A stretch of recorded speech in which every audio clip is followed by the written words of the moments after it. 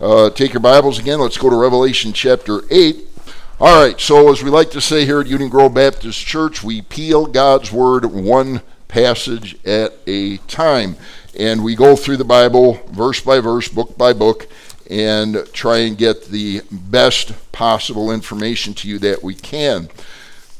Understanding that where I started from this morning, which sounds, it's like, okay, this is church, and we're talking about people's jobs and issues, if you will, with problems that you're facing right now. Well, folks, when you go to the book of Revelation, it's all about problems that the world's going to be facing. Chapter 4 through 22 all deal with prophecy, things that have not come true and have not come to be fulfillment yet. So it's very apropos, it's very in line with what we're seeing across the country right now.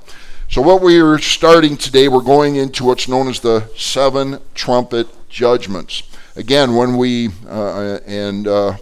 have several ladies, a couple ladies that have just had children, and they could very much attest to what we've been saying about having a child, the birth pains that they go through.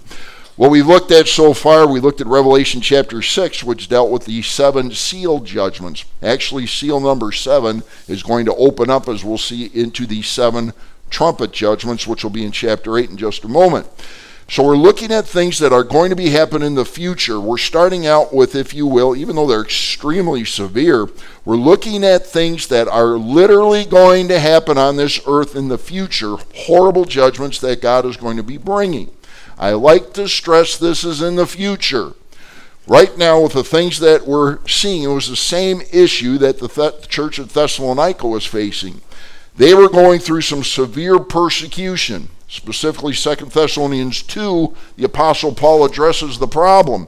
The church was so upset, they were so afraid that they were entering into the 7-year tribulation period because of the horrible things that they were facing way back in the first century.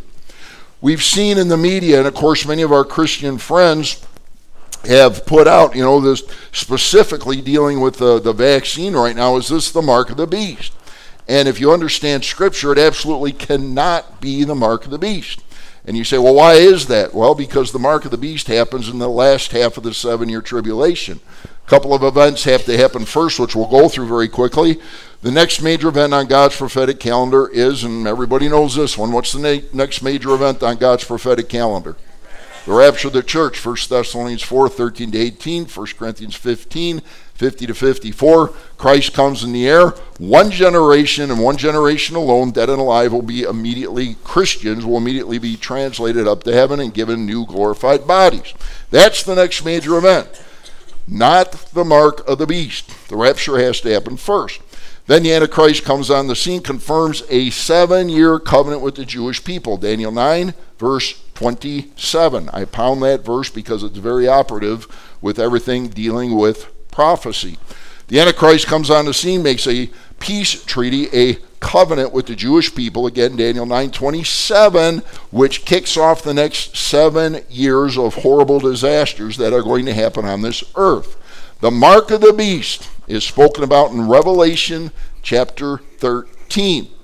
That cannot happen until that first 3.5 period goes by, which, by the way, includes the seal judgments we've talked about 2 weeks ago. So the seal judgments will kick in. The issue and why the mark of the beast happens. Now catch this. There's a very specific reason when the mark is instituted and why it's going to be instituted in the future. Antichrist is going to be empowered by Satan midway through the tribulation period. Now he's going to be have tremendous influence from Satan and the demonic world. But again, for those taking notes, Revelation chapter 12, starting at verse 7. There's a war in heaven where Satan literally is kicked out, and he is given authority over the earth for the next 42 months. How long is 42 months in years? 3.5 years, 1,260 days. You say, wait, 1260, that doesn't work. We have 365 days in our calendar. Not in the prophetic calendar. The Jewish calendar has 360 days, so it's 1,260 days. So that's coming. So when Satan gets kicked out, he comes down. The last part of Revelation 12 says that Satan is absolutely beside himself. He's angry, and you know this one because his days are short. They're numbered. 3.5 years, 42 months, 1,260 days. That is when Revelation 13 kicks in, and we're only in Revelation 8, so we're giving you a little ahead things, but most of you are aware of this. So what has to happen? The rapture happens. The Antichrist confirms his covenant with the Jewish people. A 10-nation confederacy will rise up. You say, where to get that from? Daniel 2, Daniel 7.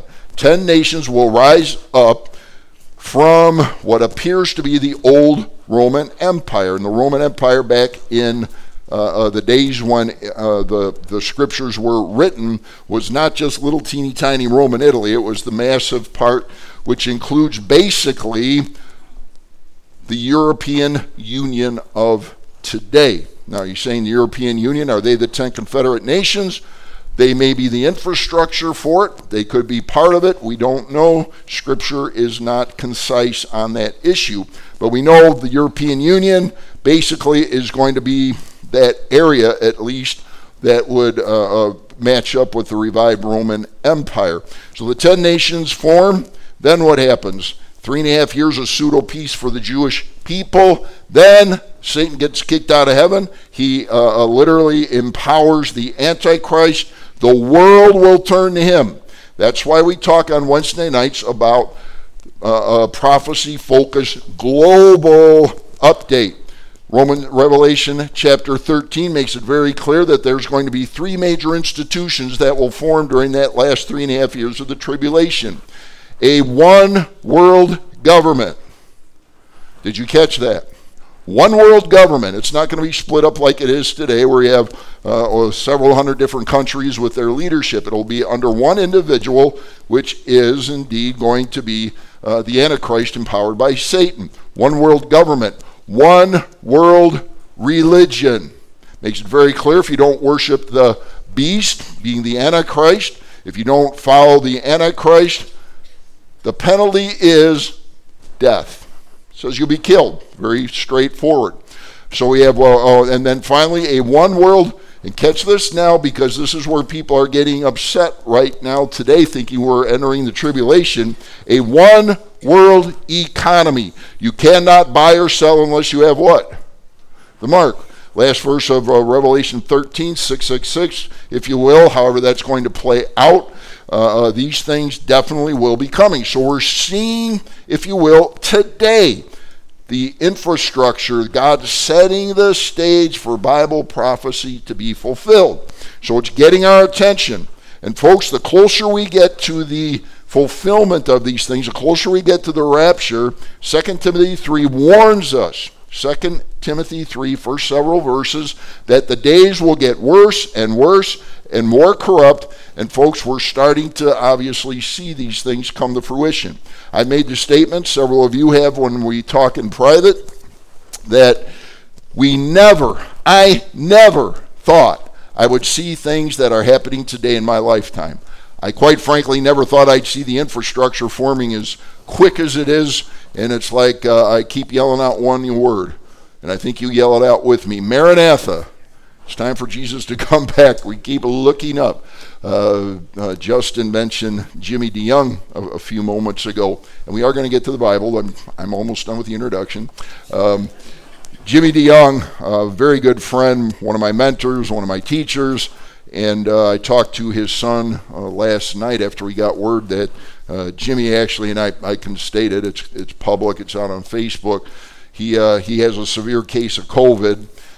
He's at home. His doctor advised him, literally, they want to do the treatment at home. And the medical community, you can agree or disagree, but based on certain things that are taking place, they felt it better for him to be home. His oxygen levels went down. They got the oxygen levels are starting to increase again. So, keep praying for him. I love him, and we want to see him in 2 months. So I don't even know if he'll be fit in 2 months to come here based on his condition, but we'll see. So pray for him, that God to give him strength and rise him up. But he always says this, we just keep looking up until what? Until Christ comes to take us home to be with him. And we're all looking for the upper-taker, i.e. Jesus, coming in the clouds, not the undertaker. Amen? All right, well, let's move on. So here's our basic timeline that we've been using. And again, we currently, since the death, burial, and resurrection of Jesus Christ, have lived in what's known as the church age. It's been going on for 2,000 years. And the event that you see in the upper right box is when God takes this church, the church, not meaning Union Grove Baptist Church, but the church universal, all believers in Jesus Christ, when he will take them to heaven. After that, which is where we're heading into this morning, we look at the 7-year tribulation made of two separate parts. The first 3.5 years characterized by a pseudo-peace for Israel, even though the world's going in chaos. If you remember the 7 seal judgments that talked about what will be taking place during that first 3.5 years, we're looking at 1/4 of the world's population will be killed during that time. 7.3 billion people live on this earth today, which means 1.8 billion people will die during that first time if the numbers stay the same. Now we're moving into the next section. Last week, if you were here, you know we spoke on Revelation 7, which was about the 144,000 young male Jewish virgin evangelists that will go out and preach the gospel throughout the whole world. There are those that misinterpret a little bit of Matthew chapter 24. Matthew chapter 24 refers to the future. And the statement is made that the entire world will hear the gospel. The entire world. Some unfortunately say, well, that's during the church age that has to happen. That's not the church age. Church wasn't started yet. It's speaking of the 7-year tribulation. Matthew chapter 24, verse 14 states very clearly that the gospel will go out to the entire world during that time. Who's going to do it? The church is up in heaven. Those 144,000 evangelists will be out there. The 2 witnesses spoken about in Revelation 11, which we'll get to in a couple of weeks, will be out preaching. Many folks will get saved. The gospel will go out. All right, so a very quick review. The 6 seals that we've already looked at, and we call them, first of all, the 4 horses of the apocalypse. Again, if you're visiting today, apocalypse simply comes from the Greek word apokalypsis, which is the English word revelation. What book are we in today? Revelation. That's the Greek word apokalypsis. What does that mean? It's talking about apocalyptic literature, style literature. It includes symbolism, always about the prophetic future. So everything we're looking at is prophecy, and it's very well laid out. Those that say Revelation is confusing, probably either you read through it and didn't quite get what was going on, or maybe the teacher didn't quite get it. But it absolutely is not that tough to get. Once you spend some time studying it, it actually makes a whole lot of sense. All right, so what's going to happen? The first seal judgments happen during the first part of the tribulation period. We talked about the white horse, which basically represents the Antichrist coming. We talked about there'll be tremendous violence when men will be slaying each other. There'll be a tremendous famine unlike has ever existed in the world. And by the way, these are world events. World events. These aren't specific to Jerusalem. They're not specific to Israel. They're worldwide catastrophes that will be taking place. There we come up then with seal number 4, where it talks about that 1/4 of the world's population will die. Folks, you think about what's happening now. We look at the death rates, and now all of a sudden you ramp it up to where 1/4 of the world's population will die during that small period of time. It's catastrophic. Then we talked about believers will be martyred. Many folks will still come to Christ during the tribulation period. The unfortunate part is they will die a martyr's death. They'll come to Christ, but they will be slain. Bible talks literally in Revelation about their heads being taken off. But again, that's a horrible way to die. The good news is, though, they've come to Christ and they'll be up with him. Then we looked at a catastrophic earthquake that will take place. Every hill, every valley, every island will be moved out of its place, unlike anything that's ever happened in the world before.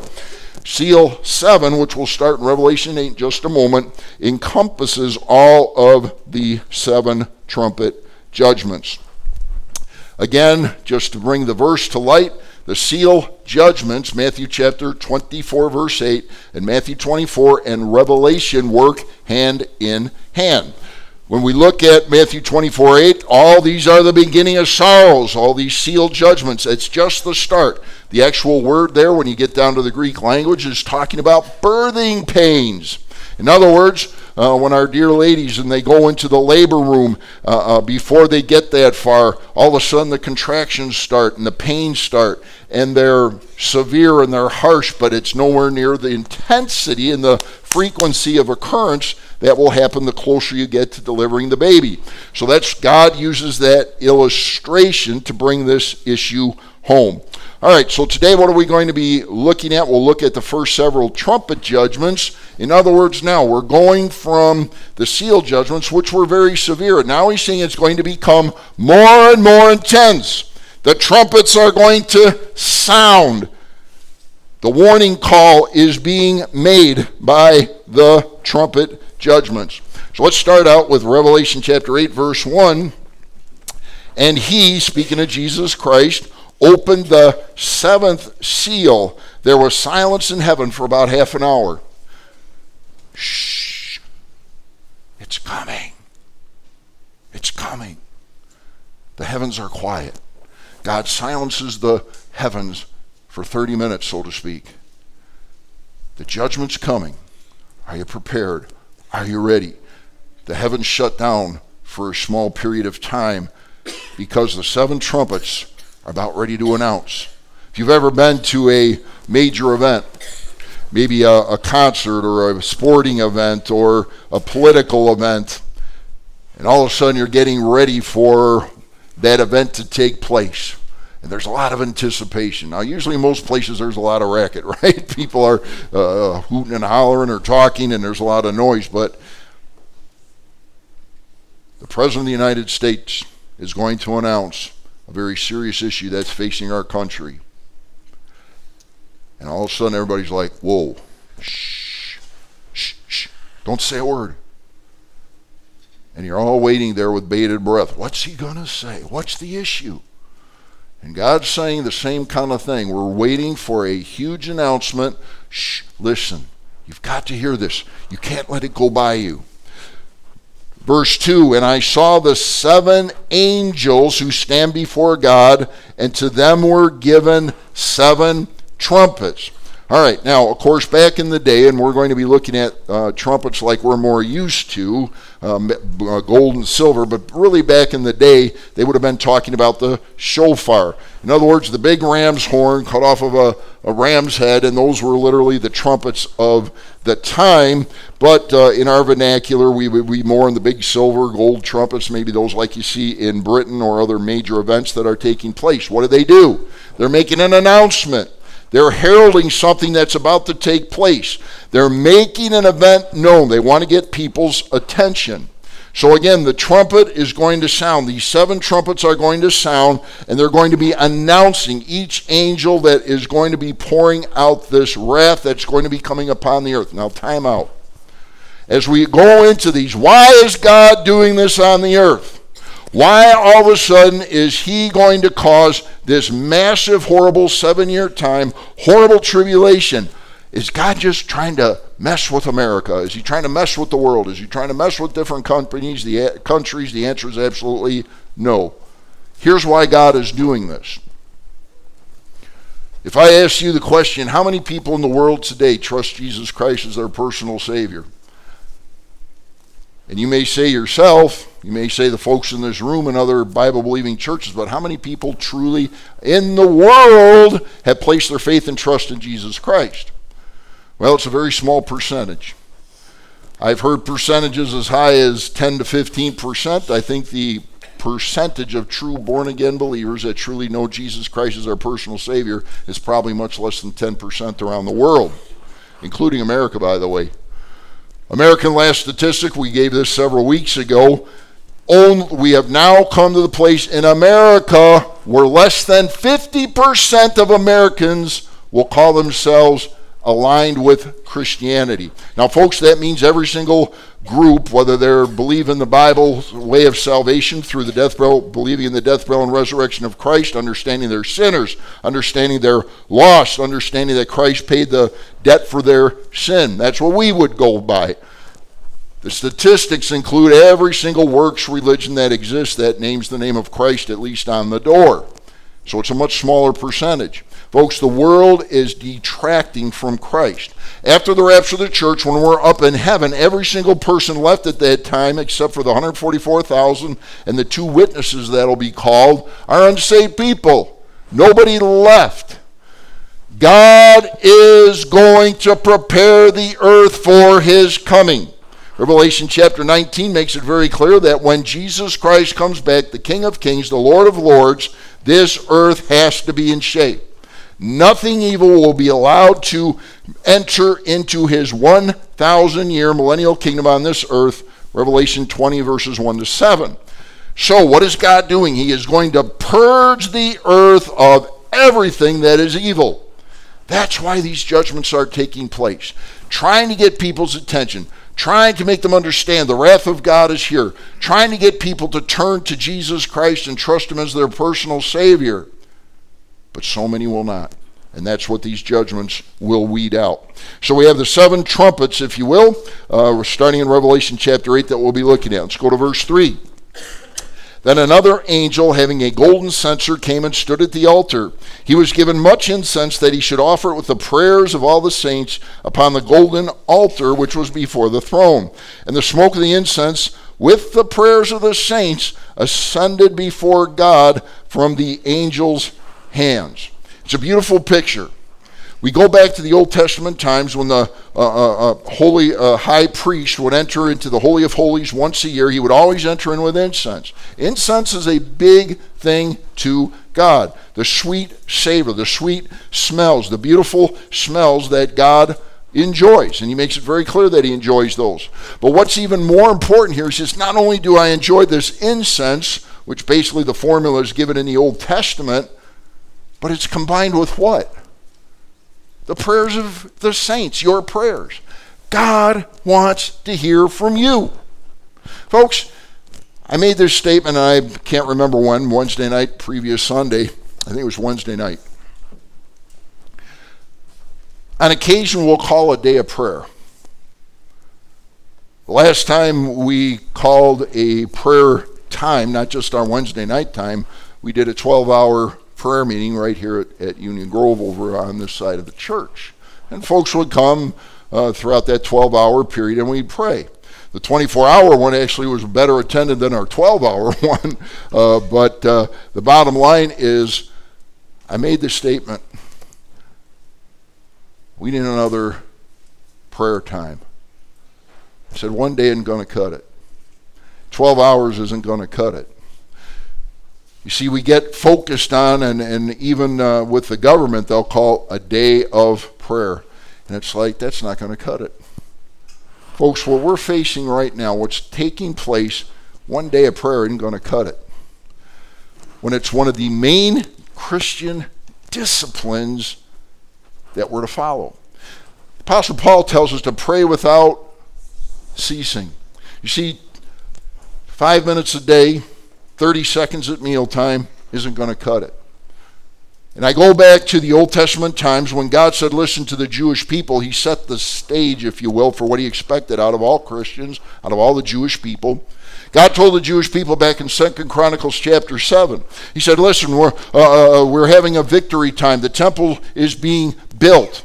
And he started to warn the people. He said, listen, folks, if by chance you start to, if you will, fall away from God, if you start doing bad, if you start going into sin, I've got a formula, if you will, for you to get yourselves right with me. And I'm going to turn to it so I don't misquote it. Take your Bibles, go to 2 Chronicles chapter 7. I usually put them on the screen, but today I just felt led to go here. 2 Chronicles chapter 7. One verse which gives us the 4 principles that God expects if we are to get a hold of the Lord. Again, this was specifically written to the Jewish people after the house of the Lord was completed, which he talks about in verse 11. the temple where God's dwelling would be. It's a victory time, a great time. But he said, listen, if my people start to mess up, if they start going into sin, if they start walking away from me, here's the formula, if you will, how to get right with me. Verse 14, if my people, and again the specific context was the Jewish people right after the temple was built, but folks, I believe it's very applicable to the modern day 2021 era. If my people who are called by my name, we call ourselves what? Christians, believers in Jesus Christ. If my people who are called by my name will, number one, will you humble yourselves? Humble yourselves. Will you get off my throne and humble yourself? And what? Pray. Pray. I wonder how many of us, when we come up against the wall, when we come against the things that are happening in our world today, when we come up against the announcement that your job is going to be taken, decide to get on our face, humble ourselves, and pray. I need your help, Father. I cannot do this. I've told the scenario many times as a young boy, and I always looked to my dad for leadership and for help, and my mom, and I come up to my dad, and it's like sometimes with tears, and it's like, I need your help. Dad, I can't figure this out. I got to have your help. I can't do it. My dad would look down and smile and say, well, I'm glad you came to me, son. I can help you. It's okay. Don't worry about it. I love you. I'll take care of you. But you know, if I would have said, I'll do this on my own. I'll figure this out, Daddy. And shrugged my shoulders at Dad and basically said, I'm 5 years old. I can handle this problem. I got this nailed. Well, folks, when I'm 25 and 30 and 40 and older we get, and I keep realizing more and more I need to keep looking up, put my hand up and say, Father, I need your help. Folks, what does he say? You got to humble yourselves. Pray. Seek my face. And what? Now, wait a minute, Pastor. Now you're getting to meddling. Turn from your wicked ways. What are those things that drive us away from the face of God? There are so many things that are trying to rob your time, trying to rob your relationship with God, and we all know what they are. And I don't have to go through the big long laundry list of things that drive us away from time with God. There is so much entertainment available, so many things, so many temptations. And the closer we get to the time when Christ is going to return, the more it's going to increase. And God says, would you seek my face? Would you turn off the nasty television? Would you turn off the nasty internet? Would you stop hanging out with the wrong crowd? Would you stop doing those things which you shouldn't do? Turn from your wicked ways. Then, oh, cool. Then, what does he say? Humble yourselves. Okay, pray. Number 2, seek my face. 3, turn from your wicked ways. 4, then what does he say? I won't hear you. I'm going to hear you. I'm going to listen, and I will hear from heaven and will forgive their sins and heal their lands. The common question you hear it, if you listen to many of the Christian broadcasts, specifically that are going through current events, the question is constantly asked, is there any hope for America? Have we gone too far? Have we advanced too far on the sin train, if you will, that there's no hope left? Well, folks, if I believe there was no hope left, I would walk out today, let somebody else pastor the church. Because where there is not an individual, where there are not people, where there are not groups of people that say, listen, yes, it's tough. Yes, the hard times are here. Yes, we're seeing things happen that we wished wouldn't be happening. But God didn't die. God didn't die. Got a few awakes. God didn't die. Thank you. There we go. Folks, I'm dead serious about that. You say, why'd you just do that? Got to get our attention. God did not die. He's still living. He's still on the throne. He's still watching things over us. And God still is looking for us to get on our face, humble ourselves, seek his face, beg him for revival in this land. I will never stop asking God for revival till the day I die. You say, why? It's so bad, it's so horrible. Phooey on that. Phooey on that. Leadership of all of our people, our deacon board, every single one of you, when others say it can't be done, I say it can. Because we serve a risen Savior. We sang about him this morning. Folks, don't give up hope. Don't stop working for God, because he's waiting for the incense. What's that incense? It's your prayers. He wants to hear from you. Verse 5, then the angel took the censer, filled it with fire from the altar, threw it on the earth, and there were noises, thunders, lightnings, and earthquake. In other words, it's coming. The announcement of great judgment is upon us.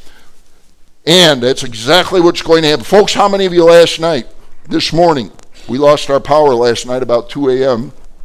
Say, how'd you know that? Weren't you sleeping? I was till the fan stopped blowing on me. And what do we hear? Lightning and thunders. And all of a sudden my mind is like, well, if the electric's out, that means my sump pump, and I live on a spring, and if I may have to run downstairs and get the generator going to make sure, all these, what does it do? You hear lightning and thunder and storms, and it's like, are my fields going to get ruined? Are my crops going to get ruined? Is my house going to get blown away by a tornado? It gets your attention. That's exactly what God's doing here. He's going to get their attention.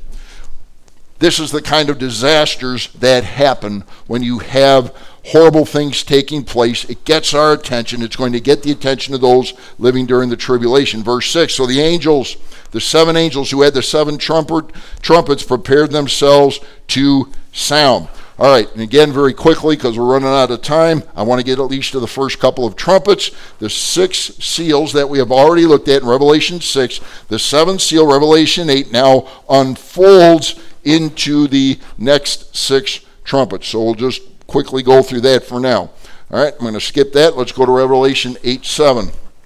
The first angel sounded, and hail and fire followed, mingled with blood, and they were thrown to the earth, and 1/3 of the trees were burned up. Now, I want you to look back at this slide, please. In red, I've highlighted one particular fraction, 1/3. The trumpet judgments, the middle of, if you will, of this pack of judgments that God's going to be bringing upon the earth, the trumpet judgments basically are destroying 1/3 of something. When we get to the final set, the bowl judgments, the vial judgments, everything gets destroyed. So we're starting out, we're increasing in intensity. All right, so first thing that happens, we have hail and fire mingled with blood is cast on the earth.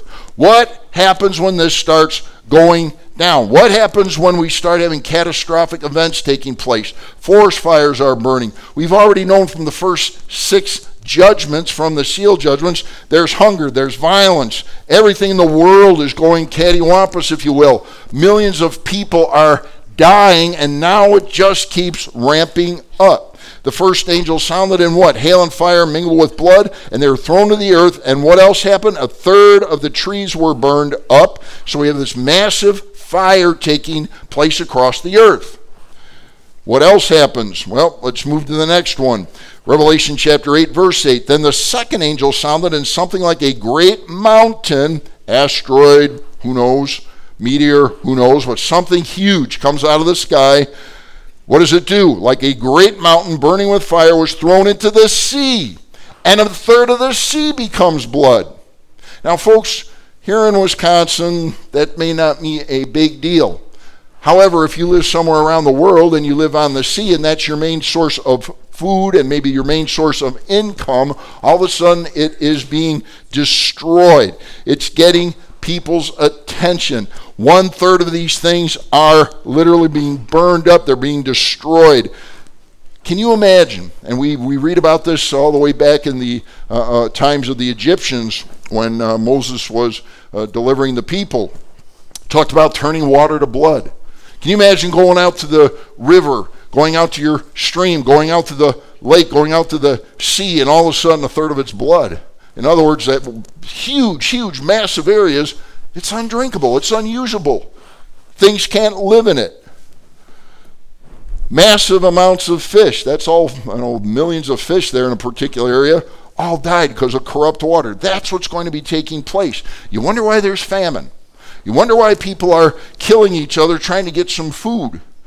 It's because there's mass chaos on earth because of the sinfulness of man. What else happens? Verse 9. And a third of the living creatures in the sea died, and a third of the ships were destroyed. Horrible, catastrophic time. You just think about it. Right now we're having a huge issue in America. How many of you are builders? Many of you, right? You know what the cost of wood is. You know what the cost of other things are. You try and get something into one of our ports today in 2021, and this is not the tribulation period. You know what's happening? You go off the main coast of our main port areas, and there's ships lined up. You know why? 2 reasons. One is because, I don't want to get political, but I can't help myself here.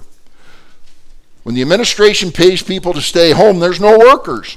Every single place you go, every place I go, help wanted. Washers, dishers, cooks, mechanics. Every place you go, people are looking for employees. Meanwhile, in other fields, they're trying to fire all of you. Go figure. Yeah. Talk about an oxymoron. What about China? Where all those goods are supposed to be coming from. And they're all locked up somewhere. Can't get them over here. By the way, Revelation 16, Wednesday nights we talk about it a lot. China's a major player in the end times.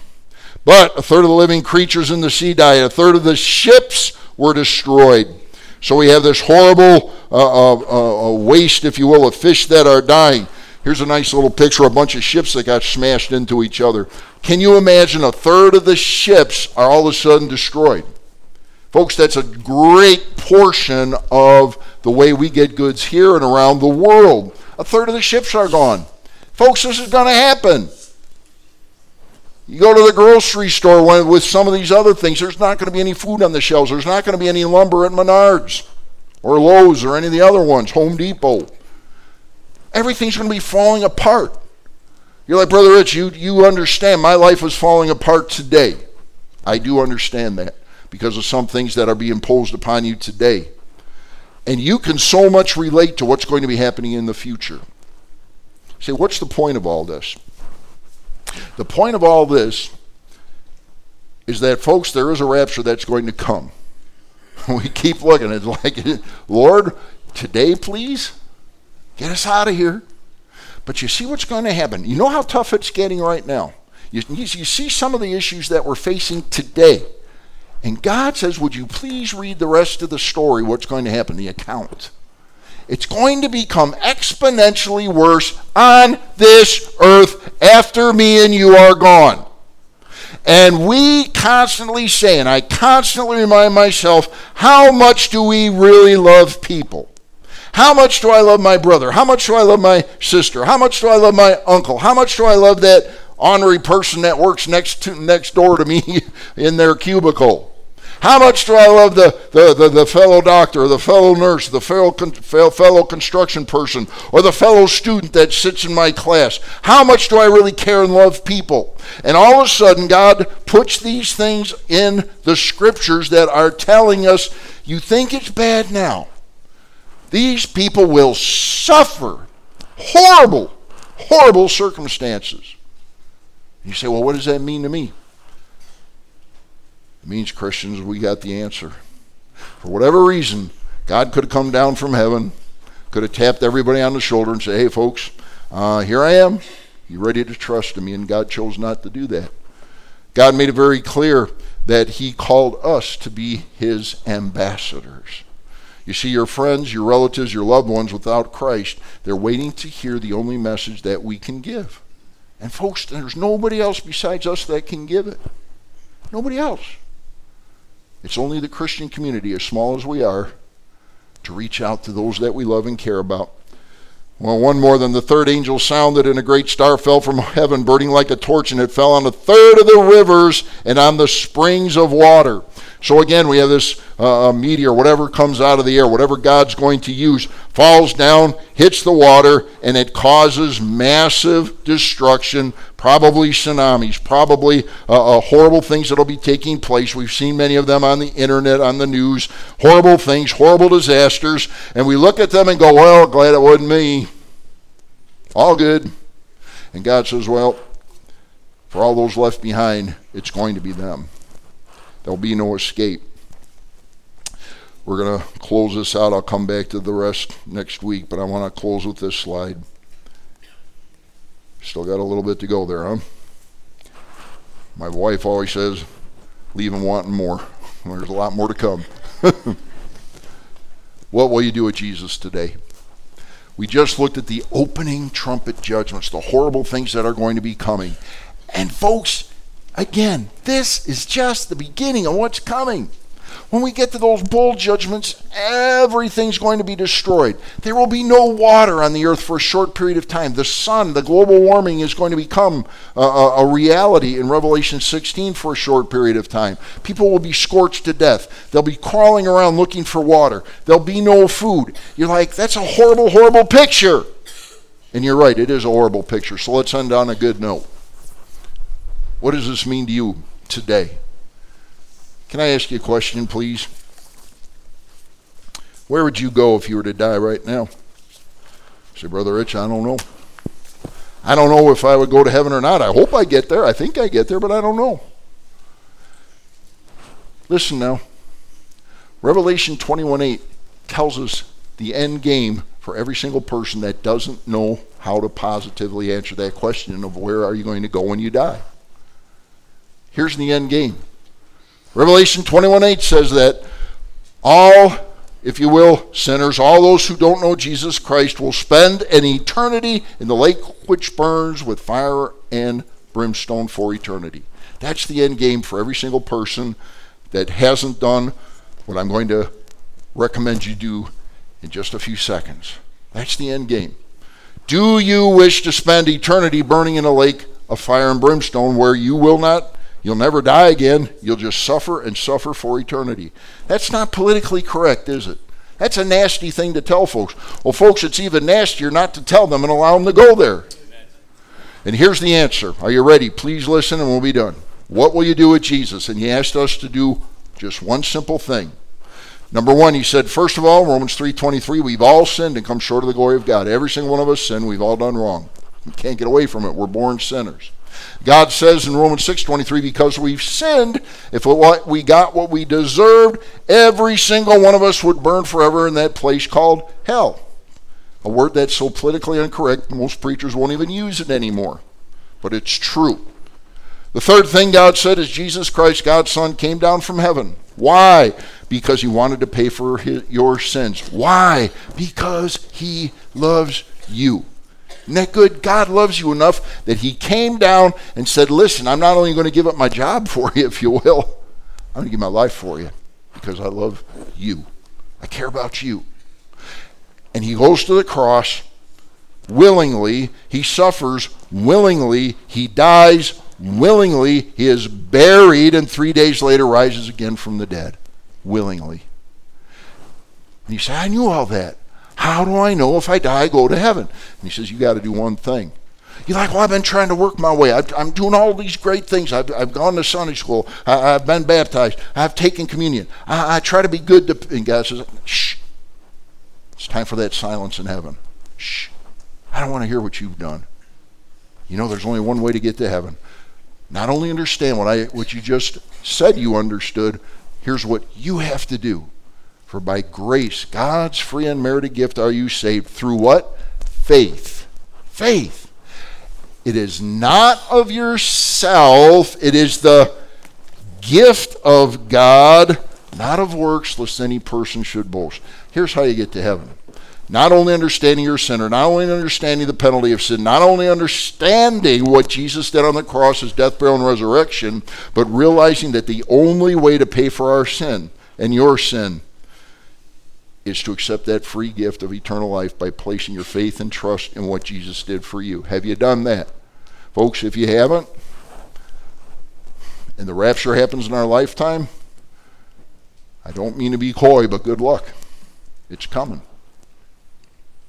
If you're a Christian today, you know Christ is your Savior, you've already placed your faith and trust in Him. It's on us.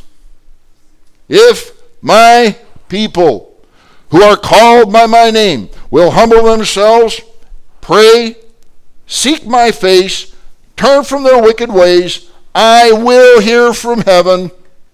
I'll heal their land, and I'll forgive their sins. Father, thank you for your love for us. Lord, this is not easy things to preach about. Horrible, horrible, disastrous, catastrophic things that'll be coming in the future. Lord, first of all, we look up and we say, just like our good friend Dr. DeYoung says every time at the end of every message, we're just looking up until you come to get us. And Father, we're saying, Maranatha this morning, please come get us soon. Father, today, for those that are here that have never trusted Christ, those watching on the internet today, would you please prick their hearts by the power of the Holy Spirit? If you're out there today and you're ready to receive the free gift of eternal life through Jesus Christ, would you simply put your faith in what He did for you this very moment? Just receive that free gift. Yes, you're a sinner. Yes, you're lost. Yes, Jesus paid the price. Would you now accept the free gift of placing your faith and trust in Him and accepting the free gift? Would you do that right this moment? Would you tell Him in your own words, something like this maybe? Dear God, I know I'm a sinner, and I know I don't deserve to go to heaven, but I understand that Jesus came down from heaven, died on the cross for my sins, was buried, and 3 days later rose again, and I'm trusting in what He did. I'm receiving the free gift of eternal life by placing my faith and trust in Him. Thank you for saving me. Now, Father, there's many Christians here this morning, many watching. And Lord, it's so hard to fight the fight. It's so hard to tell others the greatest news ever given to man. I don't know why that is, but Father, would you give us the tenacity to share the good news? Would you help us to do the things that you've called us to do? If you're here this morning, what do you need to do? What do you need to change? What do you need to do to walk with God, to be a blessing to other people, and to help them find the greatest answer of all times, that Christ Jesus came into the world to save sinners? Would you give whatever it is back to the Lord? Would you take away those things that have been stopping you from doing the right things? You know in your life what it is. Would you give it to Him right now? Ask for help. Reach up to the Father right now, grab His hand. Say, oh God, please help me to do this. Father, seal decisions. We give it all to you in Jesus' name. Amen.